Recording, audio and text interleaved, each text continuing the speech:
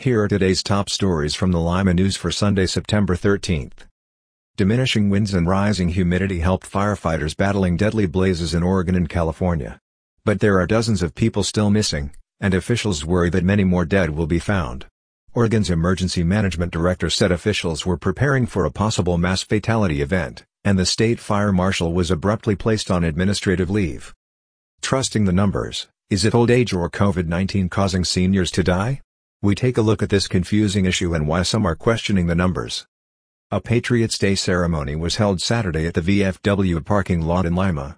There were representatives from the Allen County Sheriff's Office, Lima Police and the Lima Fire Department speaking and remembering what happened 19 years ago. Today's podcast is sponsored by Fat Jack's Pizza. Fat Jack's Pizza dining rooms are now open at 2 locations, on Spencerville Road and on West Street in Lima, and carry out only at the Findlay Road location. Their combination subs are back, for only $5.75.